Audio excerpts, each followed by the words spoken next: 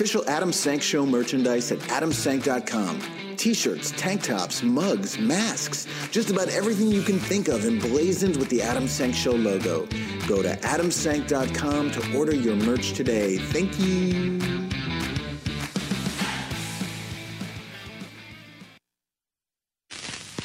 Warning. The program you're about to hear contains highly offensive and indecent material. This is the Adam Sank Show. If it's in my hand, I'm gonna suck it. Powered by DNR Studios. And now... The one, the only, Adam Sank! Gobble, gobble, motherfuckers. Happy Thanksgiving and welcome to the Adam Sank Show. We are not live, but this is a brand new episode if you're listening at 11 a.m. Eastern on Saturday, November 21st. JB will not stop laughing at my gobble, gobble, motherfuckers. At dnrstudios.com, the only place to hear this podcast throughout the week that it first airs. If you listen elsewhere, leave us your ratings and reviews on whichever audio platform you use. Don't forget, you can win a code to watch the brand new movie Chick Fight. Simply by leaving us a review and sending a screenshot of it to adam@adamsank.com. Like the Facebook page, download the comedy albums, get your official ass merch, t-shirts, tank tops, even tampons. The link to all that is adamsank.com. Now they're both laughing. And remember, you can now call the ass hotline anytime you want, even when we're not on the air, and leave us a voicemail. If we think your voicemail's cute, we might play it on the air. The number for that is 804-TALK-ASS. That's 804-825-5277. I am beside myself with excitement at our guest today because iconic does not begin to describe him. Iconic. He is the original, the founding member of the Village People, Felipe Rose. He played the Native American character. He also is Native American, so there was no appropriation going on. But Felipe is a legend, and he will be talking to us about his life and career a little bit later in the hour, and I cannot wait. But first, it is time to introduce my co-host, who is wearing a T-shirt representing Cats, the musical, the worst musical ever created. But I forgive him because I love him. The Prince of Pigs, Ryan Frostig, ladies and gentlemen. Jellicle pigs and jellicle pigs, jellicle pigs. You have to rewrite Cats as pigs. Do a whole musical about pigs. Do you know, I had a brilliant idea to do a screening of Cats, to do Cats starring Cats, and basically play Cats and then let, like, actual real cats. I feel like you've talked about this before. I probably have. It's going to happen. Something you thought of when you were very high. Yeah. Speaking of very high, please welcome JB, the queen of fuckery, also to the ass. Yes. Oh my God. I love how you say speaking of very high. I like that. I knew you would. Queen of fuckery. Are you going to do a queen of fuckery jingle too? I'm going to write so many jingles. Okay, I look forward to those. Write it. I haven't had a chance yet. Plan it, but don't do it.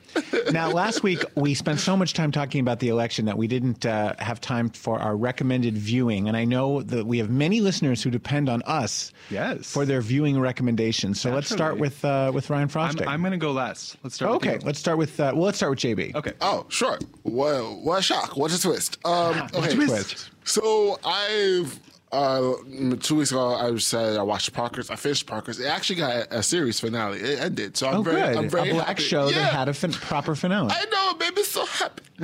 So then I continue on my black show vibes, and they added the Dave Chappelle show on Netflix. I was like, oh, I do love this. I do love Dave Chappelle. But I was like, I'm watching. I was like, oh, Dave is a smart guy. Like he made a way for us to talk about race in a very funny and open way. That it's supposed to touch on the issues of black people while not making it seem like it's a cry for help. I can't tell if you like it or you don't like it. No, I do like it. I thought it was a great and interesting way to have this conversation. And I realized that some of my people from the past, like I guess Six is one of them, where I have these racial conversations with him. It's easier to talk to him because he grew up watching this show. He knew. So it was important. Yeah, it's a very important show to have a conversation starter with people and to understand what other person's coming from. So I know it's a comedy, but you're supposed to laugh and enjoy it. It's great. Mellow. What it is it's great satire. Yes. And satire is both funny and insightful. Mm-hmm. Yes. I admire Chappelle, and I thought that show was genius. I do not like him. We've talked about this before. I really dislike him as a person, and I mean, I don't know him personally, but based on his persona, and especially in recent years, I do not enjoy his material, and I thought his Saturday Night Live monologue was an abomination. Now, I will say that I am in the minority. Most of America, black and white, thought that he was brilliant and hilarious. I was really uncomfortable. I don't know what it is about him. I find him very off-putting. And I thought his joke about Freddie Mercury getting AIDS being analogous to Donald Trump getting COVID was unfunny, tasteless, cruel, not in any way a good joke. Like, I just don't get it. But I agree with you that the show was brilliant. That show was brilliant. And I think I'd love for him to return to that level of brilliance. Granted, it was only like 2 seasons, and the third season was like 3 episodes because he vanished. Yeah, well, and he's obviously he's an interesting character. I'm going to recommend my show with a caveat.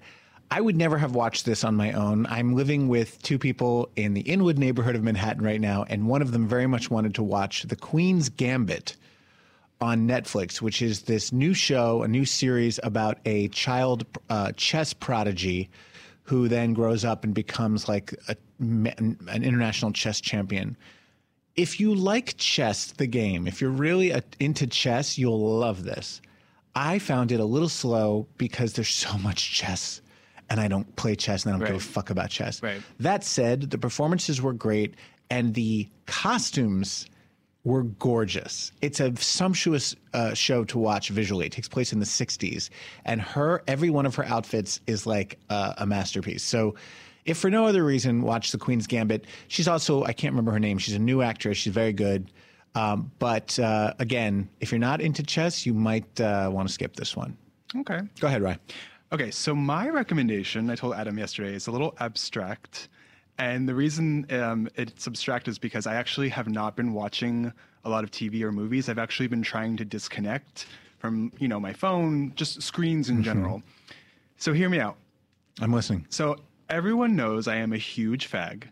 And every year that I am able to, I, in pre-COVID times, excuse me, I love going to the Broadway flea market in September, which is basically like a fundraiser for Broadway Cares Equity Fights AIDS, and it's like a big flea market auction. Jen Cody, your neighbor, she's usually there. Who's been on the show before? Who's been on the show? Yes, friend of the pod.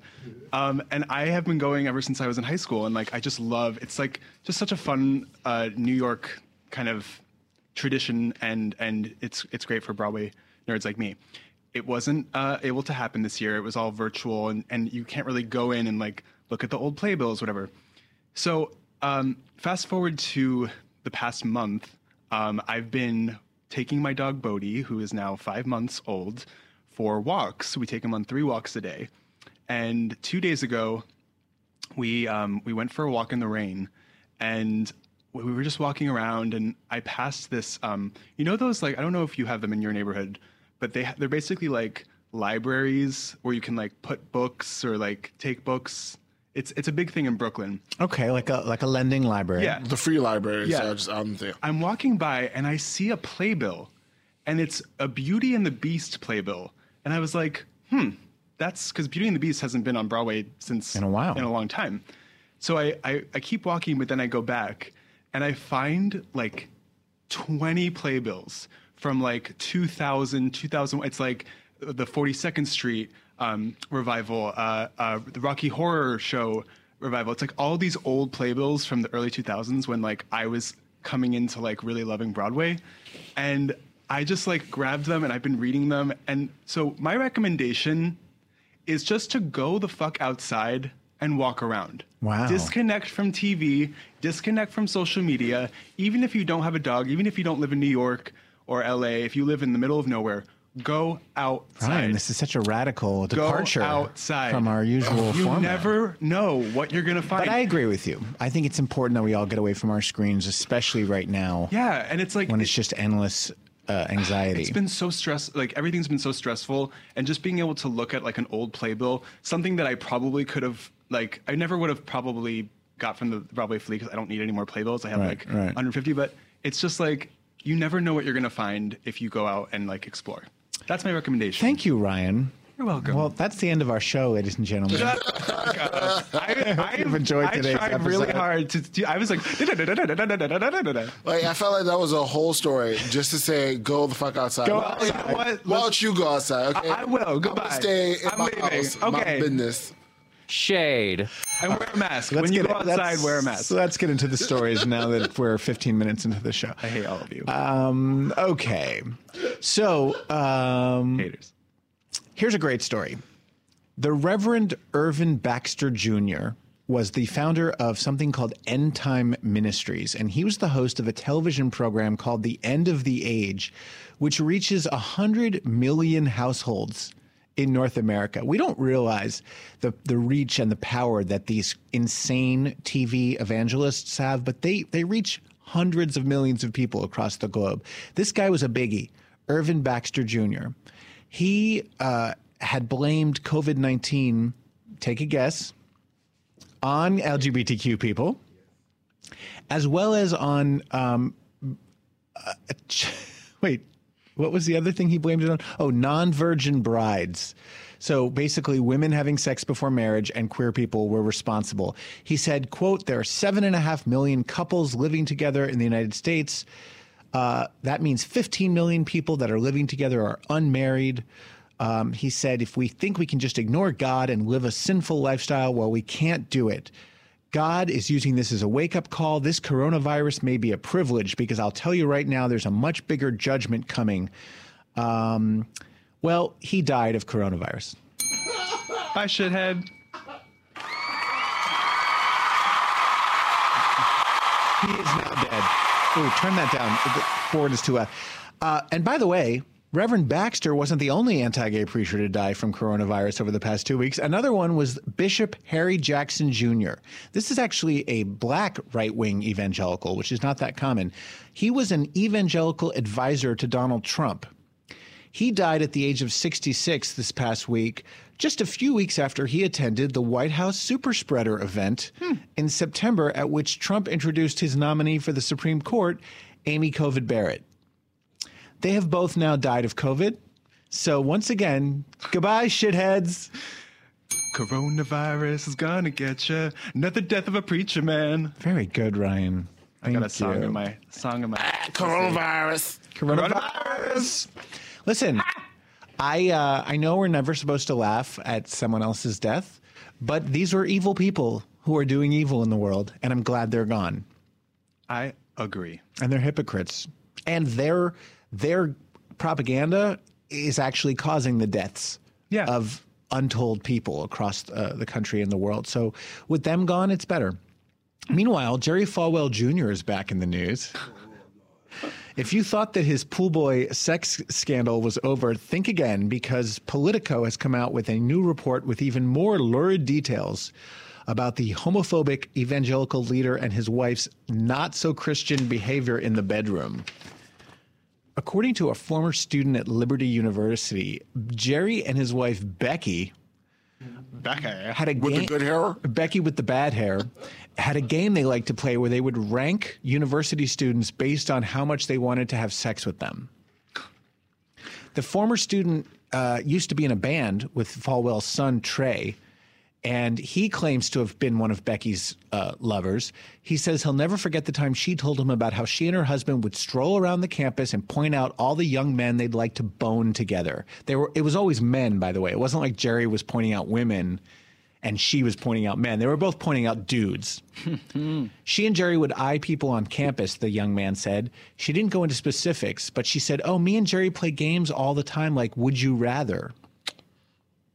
Giancarlo Granda, the former pool boy who broke the Falwell story wide open, said that he had a similar story.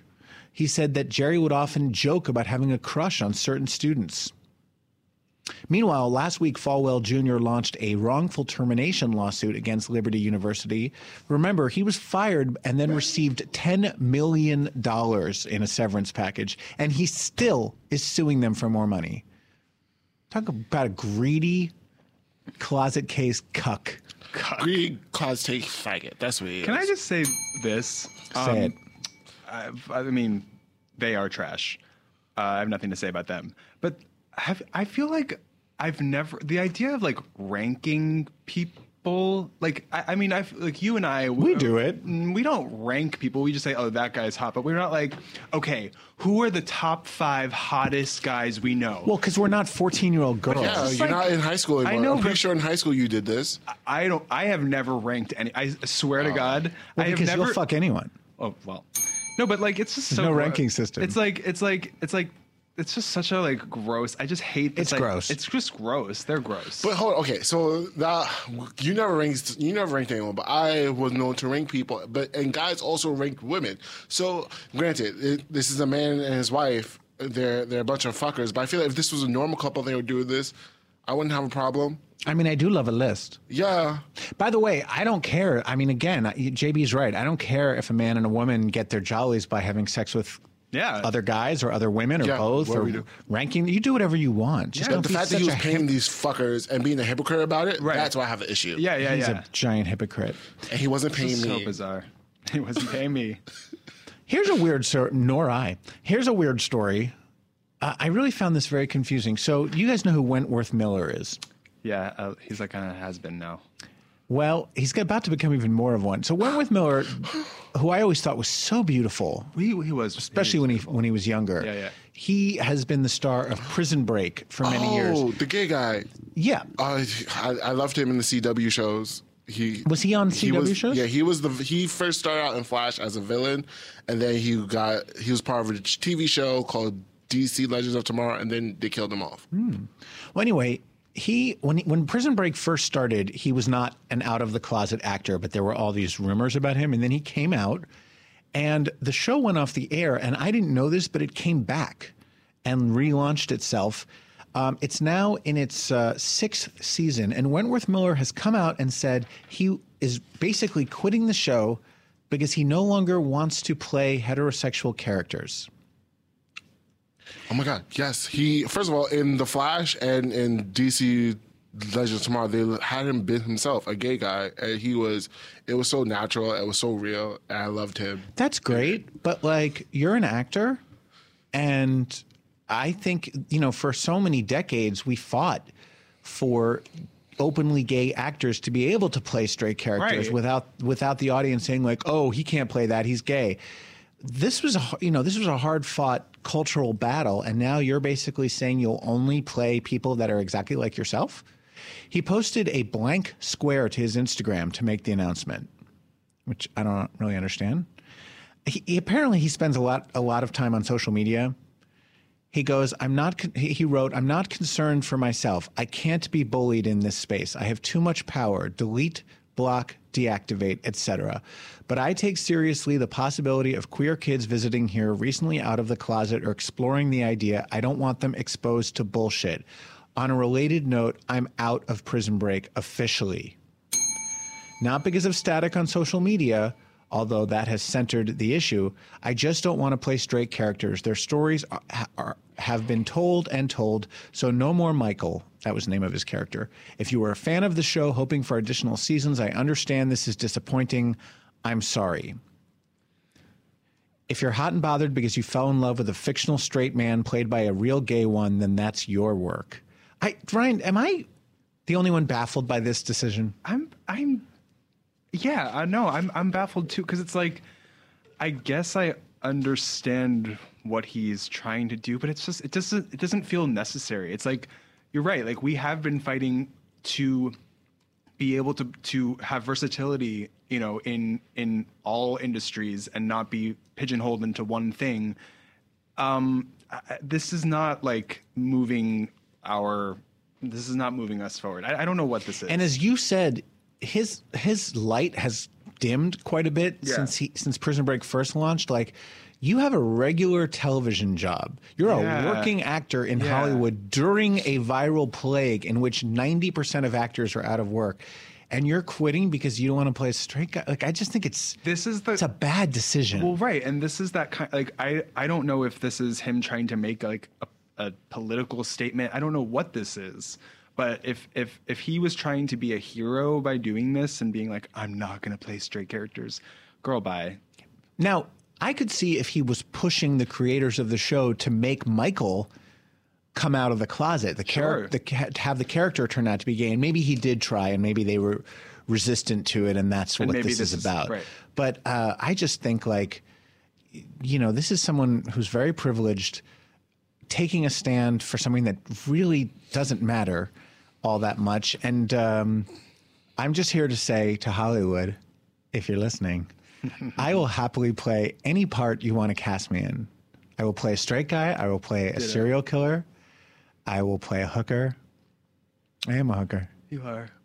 Your spirit is. And I think I want to go on record as saying I think Wentworth Miller is making the wrong decision. That being said, Wentworth Miller, if you're listening, if you ever need your dick sucked, I won't say no. Nor will I. You can definitely come to my bedroom. You get all the praises for doing all the dumb stuff you my want. bedroom, You just so far. take out your dick, put it inside of my mouth, slap come me. to my... What were you going to say? Something about slapping me with your dick, Wentworth. We'll work on that. Meanwhile, Get this wop, yo. I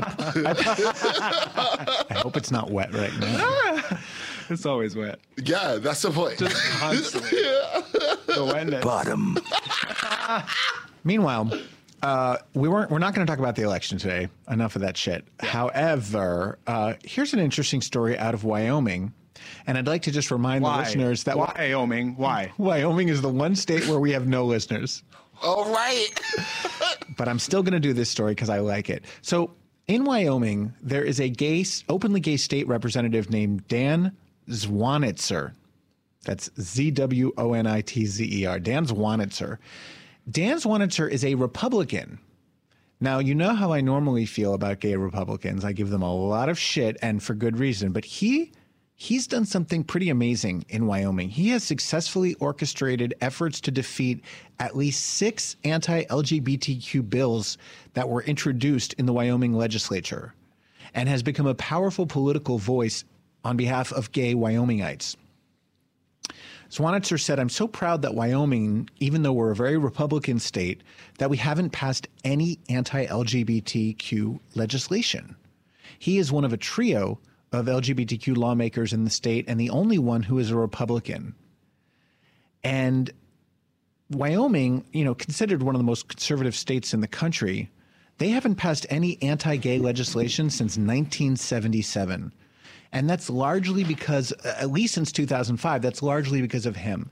And let me say this. I wish he were a Democrat. I wish that all LGBTQ people would stop supporting a far-right fascist party that hates us. But if you're going to be a gay Republican, be this kind of gay Republican. Actually stand up for your LGBTQ family and stop discrimination from happening in your state. So I want to give him a shout out. And also, if he lived anywhere else, he probably would be a Democrat.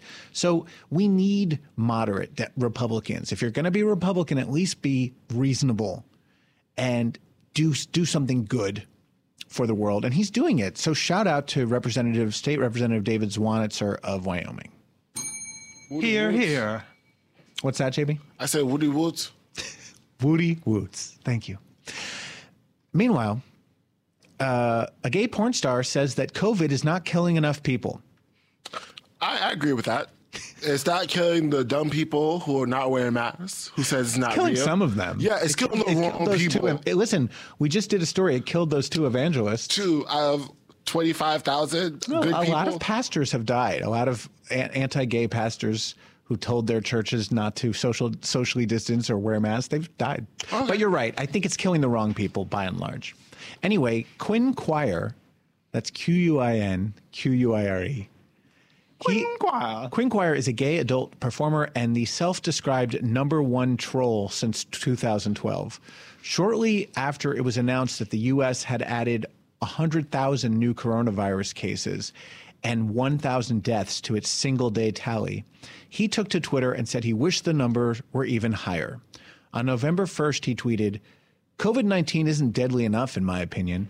It's good to kill off the weak from a population to ensure the best survival for the group. If it kills me, it's my time, but but I'm tired of letting the weakest people tell us how to live our lives. Fuck you. That was part of his tweet. Right. After tweeting this, he turned off comments, but that didn't stop people from responding. Here's what some people were saying in response. Would you like my mom's phone number so you can personally tell her she's better off dead than alive because she has cancer? You're a white gay. You are the weakest link, and supporting eugenics isn't going to help that. You are the weakest link. Goodbye. Goodbye. Things only got worse from there because after igniting a firestorm, Quire followed up with another tweet writing, look in your black mirror and realize you aren't as open-minded as you think. Your shallow wokeness evaporating the second time some asshole on his couch tweets is why you suffer. He also tweeted, people tweeting and canceling their subscription to porn sites I haven't worked for in years is hilarious and my greatest troll work to date. The attention has been nice because with Halloween over, I'm already so bored. So you might think that Quinn Quire is the only gay porn star as vile enough to tweet these things out, but he's not the only one. Another OnlyFans performer named Rocky Vallarta called COVID a boomer remover. I mean, Vallarta got into a heated exchange with fans a couple of weeks back, during which he made all sorts of outrageous claims about the coronavirus, including saying that some people are taking it too seriously and that lockdowns shouldn't be enforced, quote, just so someone's grandma can live a few more years. Everyone's going to die at some point, he tweeted. The sooner we accept it, the sooner we'll be able to move forward instead of living in fear. The amount of suicides has gone up, but it's not being discussed. Poverty, economic distress, and all is being caused just so someone's grandma can live a few more years. You know what? I'm sorry. I just have to say, these people should die. I'm serious. And to echo JB's point, like, there are a lot of people who are taking this very, very seriously. And a lot of people who aren't. But the people who are, a lot of times, they're still contracting COVID, and they're right. And the virus doesn't discriminate against whether you believe in it or not. Exactly, and it's just like I don't want to wish death upon anyone, but if you're saying like everyone's gonna die eventually, like then you know what, you should be the next one. Like you're basically saying I don't care, everyone's gonna die. It makes me so angry. Well, they're just parroting Donald Trump's philosophy. Donald Trump believes in herd immunity. He believes that whoever dies, dies. And that's fine as long as the rest of us can like keep the economy chugging along. To be clear, anyone, regardless of their age or health, can die from COVID-19. Yes. Babies, children, teens, young adults, middle-aged adults, and old people have all died from this disease. Like what you've heard. And many of the ones who have survived have lasting side effects that stay with them for months and months and months. They don't even know the long-term effects of having this virus. For some people, they have not regained their strength even 6 months later. They still have trouble breathing. They still get headaches. They have what's called brain fog, where they can't remember things. So this is just, it's sick, dangerous, it's inhuman, and it's really, really ignorant. I agree. In other news, here's a Cocktails and Cock Talk story. And now, time for another stupid story from Cocktail and CockTalk.com. Yeah, suck my cock. This is really kind of interesting to me. Cocktails and Cock Talk spoke to a doctor of some kind, a researcher named Dr. Ramani Duruvasula. She's a clinical therapist who specializes in narcissistic behavior. She says that narcissists consume more porn than non-narcissists, and that watching porn makes one more narcissistic. This is something she told Men's Health, so it's not just Cocktails and Cock Talk. She says one of the core deficits in narcissism is a deficit in the capacity for intimacy. For narcissistic individuals, relationships largely serve as a tool to regulate their self-esteem, and so their relationships really aren't about love, reciprocity, respect, or mutuality, but rather they're about the narcissist getting what he wants and needs from another person. So watching porn, she goes on to say, requires no empathy, no connection, no reciprocity, and no respect, and no regard for the other person. It's superficial, It's visual.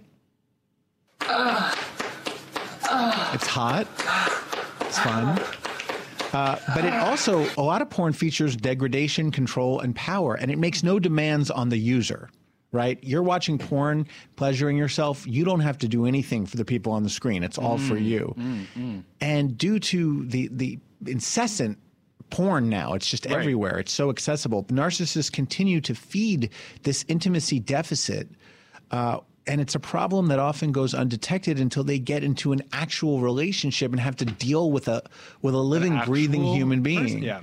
I believe this to be 100% true. I do too. And, you know, we've had a lot of conversations about porn on this show. We've had a lot of conversations on air, off air. Here's my hot take for 2020 and beyond. Hot take. Porn is over. Porn is done. I think that, you heard it here first. I think OnlyFans kind of like, not that it ruined porn for me, but it's like everybody's a porn star. Everyone's a, you know, like, and not that that's a problem. I know that for a lot of people, it's become like a source of income, you know, in this, but I don't know. I just like, I feel everything that you just said makes sense to me, but it's like more than that. Yeah, I feel like I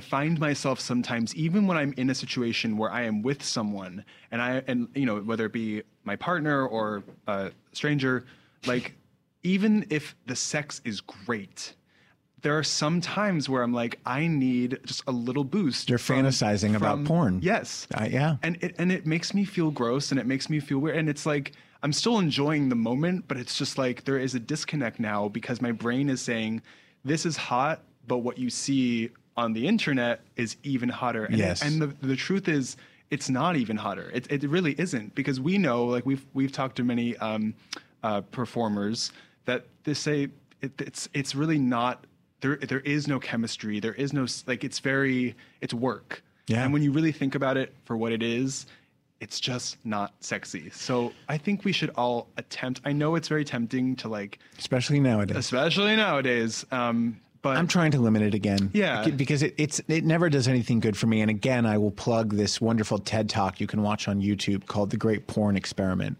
which really explains the effect that porn has on the human brain.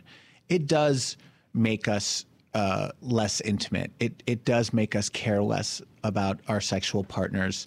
It makes it harder to get excited emotionally or physically by a real human being because they can't compete with the endless images we're looking at on the screen. And, you know, ultimately, listen, if you want to spend your life just masturbating to porn and you never want to have an intimate relationship, that's your right. You can do that. But for someone like me, I really want an intimate relationship. And every time I jerk off to porn, that happens. I'm pushing myself farther and farther away from actual people. One last thing on this.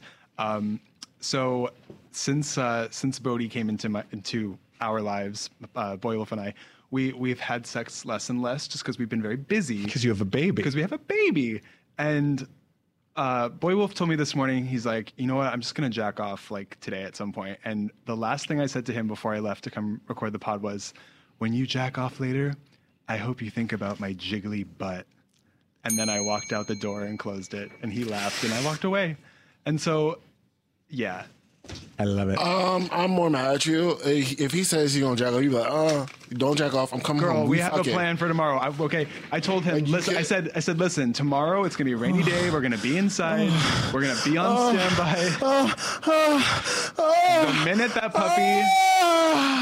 The minute that puppy goes down for a nap, you are putting your dick inside my asshole. That's so romantic. Be on standby, bitch. All right. On that note, we have a brand new sponsor and brand new commercial music. Hit it, JB. I'm so excited about this sponsor. Turn that music down just a touch, JB. Okay, Ryan, there are two things I love more than anything, and it is not cock and balls, surprisingly. Wow. It is drinking coffee and helping underprivileged kids. And now you can do both with Free Lunch Coffee. Free Lunch Coffee is on a mission to end child hunger from this world. When a child doesn't have to worry about their next meal, they can focus on improving their natural gifts and talents to make a real difference in the world. With every bag of coffee you buy from Free Lunch Coffee, you are supporting a child to get a meal for 2 weeks. Free Lunch Coffee gives away 50% of the money they make to end hunger from the lives of underprivileged children.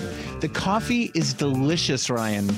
It's specialty grade, certified organic and fair trade. Plus, they offer a 100% money-back guarantee for 30 days. Listen up, everyone. Ass listeners get a 10% discount when they use coupon code ASS. Just go to freelunchcoffee.com. Again, that's freelunchcoffee.com. Promo code ASK. Get yourself some delicious coffee while helping to feed hungry kids. What could be better than that? Nothing. That is a win-win. And we thank Free Lunch Coffee for sponsoring the ASK. I really am very excited about this sponsor. Really cool. Yeah, that's super cool. So, and the coffee's delicious. I tried it. It's very, very good. All right. Our guest today is a living legend. This is so major. A living legend, one of the original members of the iconic disco rock band, the Village People. He appeared as the Native American character from 1977 to 2017, as well as a successful solo artist who's been nominated for multiple Native American Music Awards.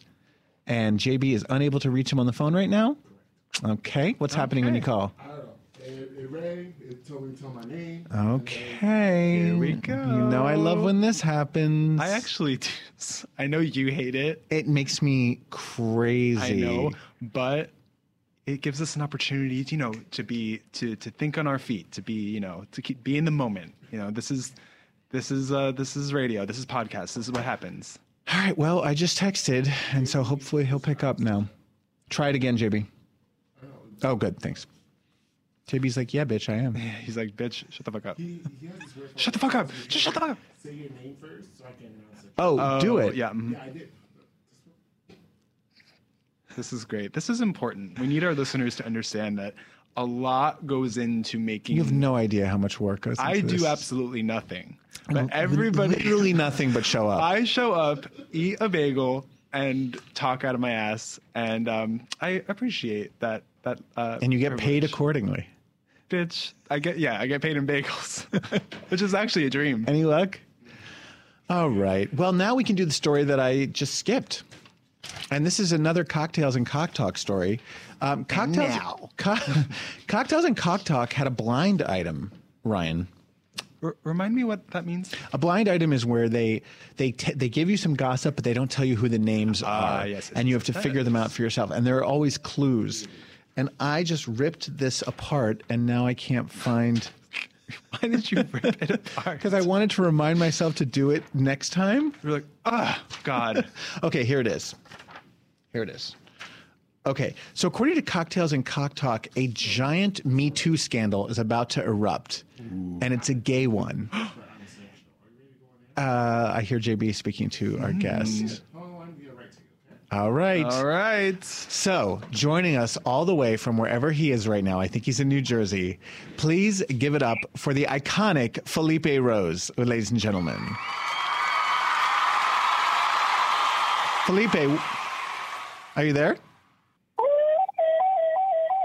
Yep. Yes, your iconic native call. Felipe, where are you today? I'm in Asbury Park. Ooh, beautiful lovely. Asbury Park, New Jersey. Thank you so much for joining us. Felipe, you were the second man recruited to be part of the Village People in 1977. The first. You were the first before Willis? Yeah, the producer, Jacques Morale, discovered me at the Anvil when I was dancing there. Yes, and we should tell our listeners the Anvil was a notorious sex club in New York City. What were you doing there? What was your job at the Anvil? My job was, in 1976, I was hired. Yuba, the African-American chiseled fire dancer, brought me there to audition. And at the time, it was a really, leather Western bar, backroom bar. They brought me in to audition. They needed more dancers. And I came in there with sleigh bells on, moccasins, Angora fur on my ankles, loincloth. Nothing wearing underneath. No, why wear jockstrap? But you might as well go al fresco. Right. And then, they just stood there, and I jumped up there and started dancing. And you could hear me dancing because the percussion of the ankle bells, the bells. Mm-hmm. And then really all hell broke loose when I grabbed one of the ropes and swung on top of the bar. And in a full split, did my native war call, and boom, they hired me. And so you were essentially hired as a dancer there. Yeah, and then they started bringing in more dancers, and there were strict rules. You know, you couldn't patronize with the customers. You couldn't fraternize. Patronize, whatever. You couldn't fuck them. You know, you did your job. You worked. I mean, but it was long sets, and I would start at 11:30 in the evening, and then I would get off work at 4 or 5. I would always drop a hit of acid because, you know, yawn. I didn't want to deal with them down below. Mm-hmm. Just in your own little world. And then when you got off, and then the producer was there. Someone brought him there, and he was mesmerized by just the whole image, the whole apparition, and the sound of the sleigh bells. So he brought me in first as a musician because he was working on the music for the first album of Village People. And then when he brought me into the studio to lay down sleigh bells, the sound, the percussion, this guy, Peter Whitehead, that was writing the first album, said, if you want to put the group together, that's what you need to be in the center. Otherwise, it's just going to look like a Western West Village group, and having the native in the center can make the whole situation universal. I said, okay. When I heard that, okay. Now let's make it clear. You weren't just dressed as a native person. You actually are a native person. I am, yeah. I'm half American Indian. My dad's Native American, and he's right now lives in South Dakota. I mean, in Colorado Springs, from South Dakota, from the Dakotas.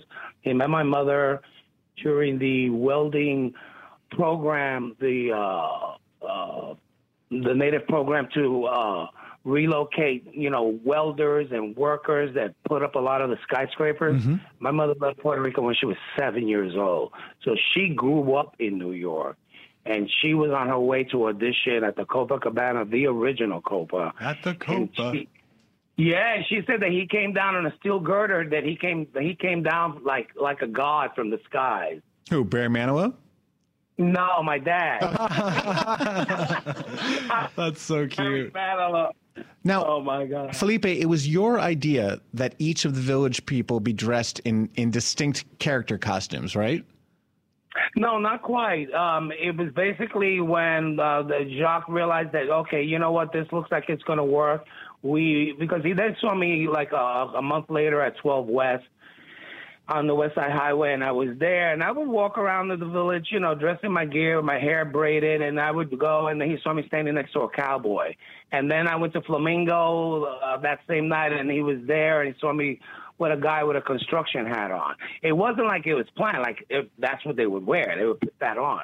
So that's when he started formalizing the whole image and the look. And when he told me in the office on the East Side, little office, Can't Stop Productions, with his partner, Henri Bololo, he just also passed away. Yes. They told me about the concept of the group. I started laughing because I thought it was just a really stupid idea. You did.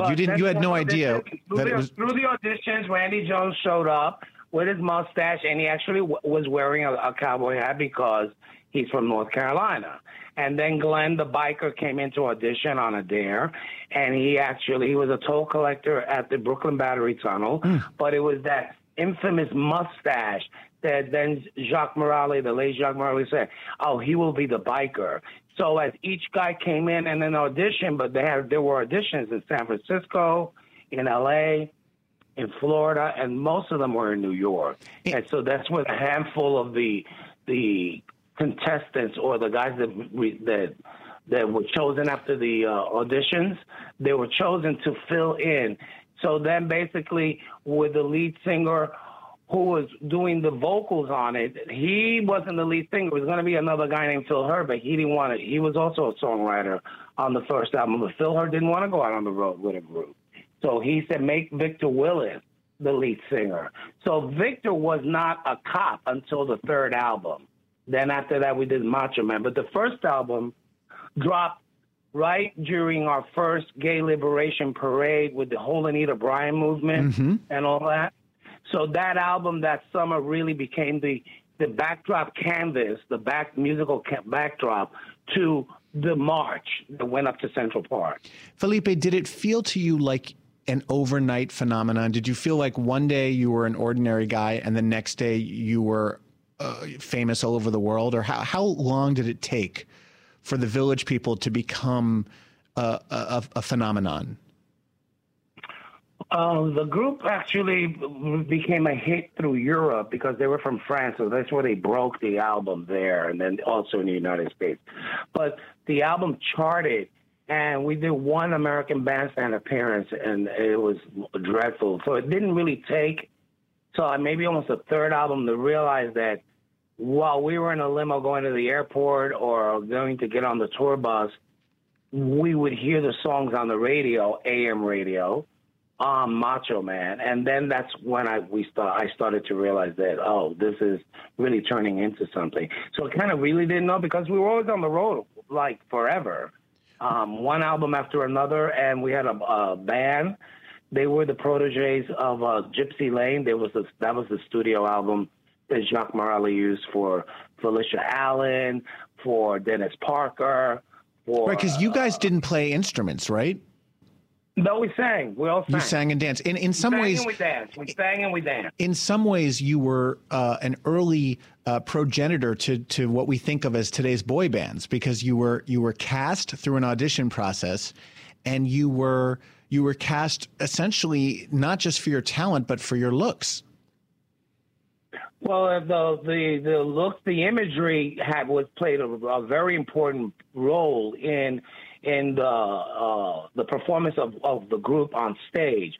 And it was like Australia, which is our biggest fan base, and Europe, the UK, they were calling us the original boy band. They still do. Now, I know that not all of you were gay, but most of you were, yes? All five backup singers were gay. The lead singer has always been straight. Victor. But so for Victor, then Ray Simpson, that I was with for 38 years. So for the rest of you, and specifically for you, I have to think that once you guys blew up, there must have just been guys lining up to have sex with you. Were you having sex with groupies everywhere you went? No, it didn't happen that fast. It was the glorification wasn't that quick. It wasn't really until we got to do the movie Can't Stop the Music, which was actually late in making the movie. Yes. But at first, the gay community, the men didn't embrace the look and the image because they felt that it was a sellout, that these guys with this French producer are doing gay music and, it's a sellout to the lifestyle. And so basically, that took a while. It was the straight kids that saw us on TV, the straight kids and the girls that bought the albums, and they catapulted the record or the albums, as we would tour. You could see in Cashbox was like Billboard magazine. You could see by territory whenever we would head south, the record sales at Peaches and Tower Records would soar.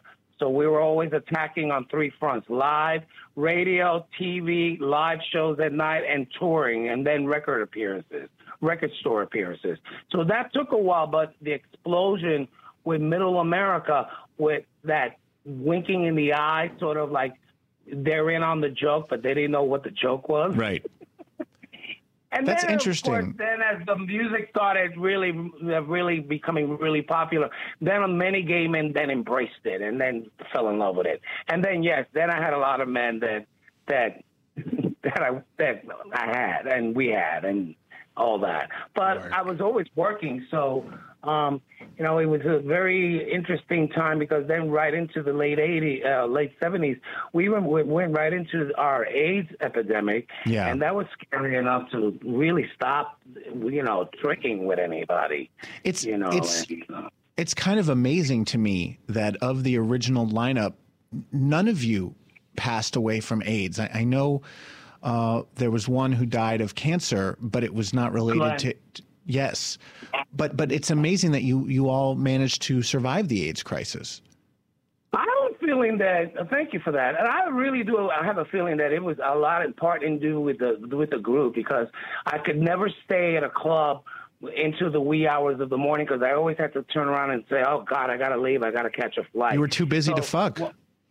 Well, I thought that one day I'm going to make my way up to the mine shaft up the stairs, and a guy that used to work for me said that you can't go there because you're now famous. You're not part of us. You are up there in that stratosphere. Nah, I wanted to go. And as I started walking up the stairs, and I saw the American flag hanging up there, the minute I got to the top landing, YMCA came on, and I turned around and I went down the stairs and I left. So I never got to go to the mine shaft. Man, I feel like if I became like a famous pop star, I would just never stop getting my dick sucked. Well, I didn't say that I didn't get it. Listen, and he's called Rex. He got a lot of exercise back in those days. Your dick is called Rex?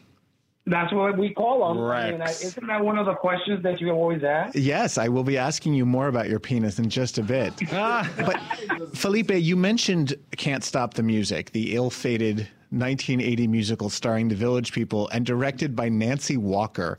I'm so fascinated by this because, first of all, I was 9 years old when that came out, and I remember going to Baskin-Robbins ice cream and seeing a tie-in promotion for the movie. And I've also read the Alan Carr book and watched the documentary about Alan Carr. It's got to be one of the strangest movies ever made. What do you remember? What's your memory of the experience of making Can't Stop the Music? It was difficult because they took all the fun out of it because the ex-producer Jacques Morelli and Alan Carr, I mean, you had two of the most flamboyant gay queens that were in the business. And so there was pull for control. And Alan Carr wanted the movie to go one way. Well, first of all, to cast the movie, literally they went down the Rolodex. At first it was going to be Olivia Newton-John. Then she said no. Then Cher, she said no. I mean, it went on. Raquel Welch, she said no. What's the girl, the one from the Deep, the Jacqueline Bisset, right? Where we all met with her in La Dome in L.A. And finally, when they got down to V, Valerie Perrine, who is fabulous. Then, I mean, it was a good cast. Then they brought in Bruce Jenner, who was really just a gorgeous-looking man, but then he hated us. Yeah, because he was probably so phobic. And, of course, Nancy Walker, who had never directed a movie before and certainly shouldn't have been directing this movie, I read in the book Alan Carr called her cunt. They hated each other. We just stood by, and when you're on a highway and you're wondering why the traffic is so slow, and then when you get to the car wreck, you can't help but look as you go by. Yes. Well, that's what I felt like. It felt like they were just at each other. And then Bruce and Valerie, they couldn't stand each other. So, and then we had Steve Gutenberg, and he was like, and everybody was on drugs. Altavis Davis, everybody was on drugs. They did more cocaine on that set. And then Tammy Grimes, she would take her pills and slap her face to wake up, to act. To get into that. I feel like we need to do a whole show where we only talk about Can't Stop the Music because I really do want to hear all the stories. I've never seen it before. But do you realize that Can't Stop the Music in Australia on Channel 9 every night, New Year's Eve, they've been playing it every night on New Year's Eve before the clock strikes 12. Every night they play it on TV, and they call it "You Can't Stop the Music." And we were just there in May before the end of the group, and that was my 39th trip to Australia. That, of course, is my favorite country in the world. So it's become like their Wizard of Oz. The way we watch Wizard of Oz every year, they watch Can't Stop the Music. The way we love Grease, like Can't Stop doesn't play like that. In other parts of the world, in Argentina, it's still playing at midnight, like the Rocky Horror Show on weekends. I love it. It still plays, in a big Buenos Aires in one of the big theaters. So it's a cult movie now. Felipe, we have just 5 minutes left. It's time to play our favorite game, Ask Me No Questions. Ask me no questions. Ask me no questions. Yeah. What's the most number of men you've had sex with in a single night?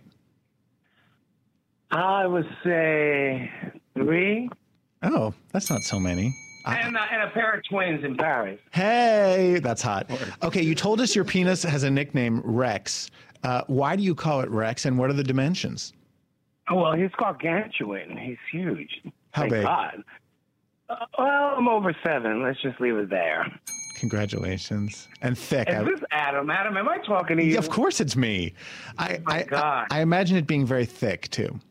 Yes, it is. I'm such a fan of yours. You know that, right? Aw, right back at you, baby. We'll have you on again. You need to. Okay, Felipe, do you ever release your native call while you're climaxing? I've done it a couple of times just because it was just so hot. And they just looked at me like, oh, my God, what was that? Hit us with it one more time. You know, when I used to hear you do that on the Frank DeCaro show, I thought it was like an instrument you were playing. I didn't realize you were doing that with your voice. No, I'm doing that with my throat. You should see the wonderful things I can do with peanut butter. No. All right, you don't have to tell us. You don't have to tell us who, but have you ever had sex with a famous male celebrity that nobody knows is gay? Well, yeah, but I know Sam Harris? Yeah, Sam Harris in Europe. But I think nobody knew he was gay back then. Who else? No, just close encounters, but not really, all the way. What about other members of the Village People? Did you hook up with any of them? No, no. You literally become, you work together. You become like brothers. You become, we did laugh a lot. We played a lot on the back of the bus, played music day and night. Randy Jones and David Hoder and I, when Dolly Parton, Here You Come Again, or whatever the name of that album, and we just wore that album out. I always pictured you and on Casablanca Records, we always were the first ones to get the cassettes of the Donna Summer's latest, Right. So the tour bus was always really a lot of fun. But I always pictured you and Randy like hooking up because I think you two were the sexiest. Well, thank you, and we're still very close. We were just on the phone the other day. He's a doll. Okay, Felipe, when it comes to butts, do you prefer smooth or hairy? Hairy. Yes, Felipe. Because I'm smooth, so I need hair. I can't even grow a mustache. I prefer hairless myself. I'm 66 years old. I can't even grow a mustache. 66? Yeah. And Rex is still working. And Rex still works. Good for you. Felipe, what is your favorite Village People song? I'm going to tell you that it will probably be, well,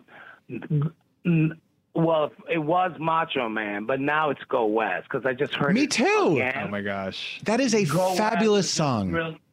And then the fact that Chris and Neil of the Pet Shop Boys redid it, and they left our vocals in the back. They should have had us in the video. I agree. So I was in college when Pet Shop Boys version came out, and I was like, I fucking love this song. And then I found out that you guys had done it first, and I like your version even more. That is a wonderful anthem. I love that. I've been hearing from when you were 9, now you were in college. Okay, keep going. I'm getting older and older. Well, now I'm almost 50. So, do you know that the music is charting now, right? YMCA is number 2 on the Yes. Billboard. So how do you feel about the fact that Donald Trump made the Village People his official music for all of his hate rallies?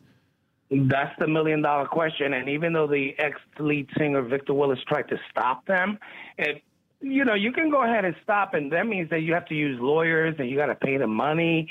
And so after a while, it was like when we realized that the music was charting and climbing the charts, why fight something when there's new money coming in? Sure. And That's you not might me. as well just bless it. And then I did a video. I think you saw it, right? Of me Yes. jumping on Trump. That, of course, was taken down. So just to be clear, you did not give you have no say in whether Donald Trump plays your music.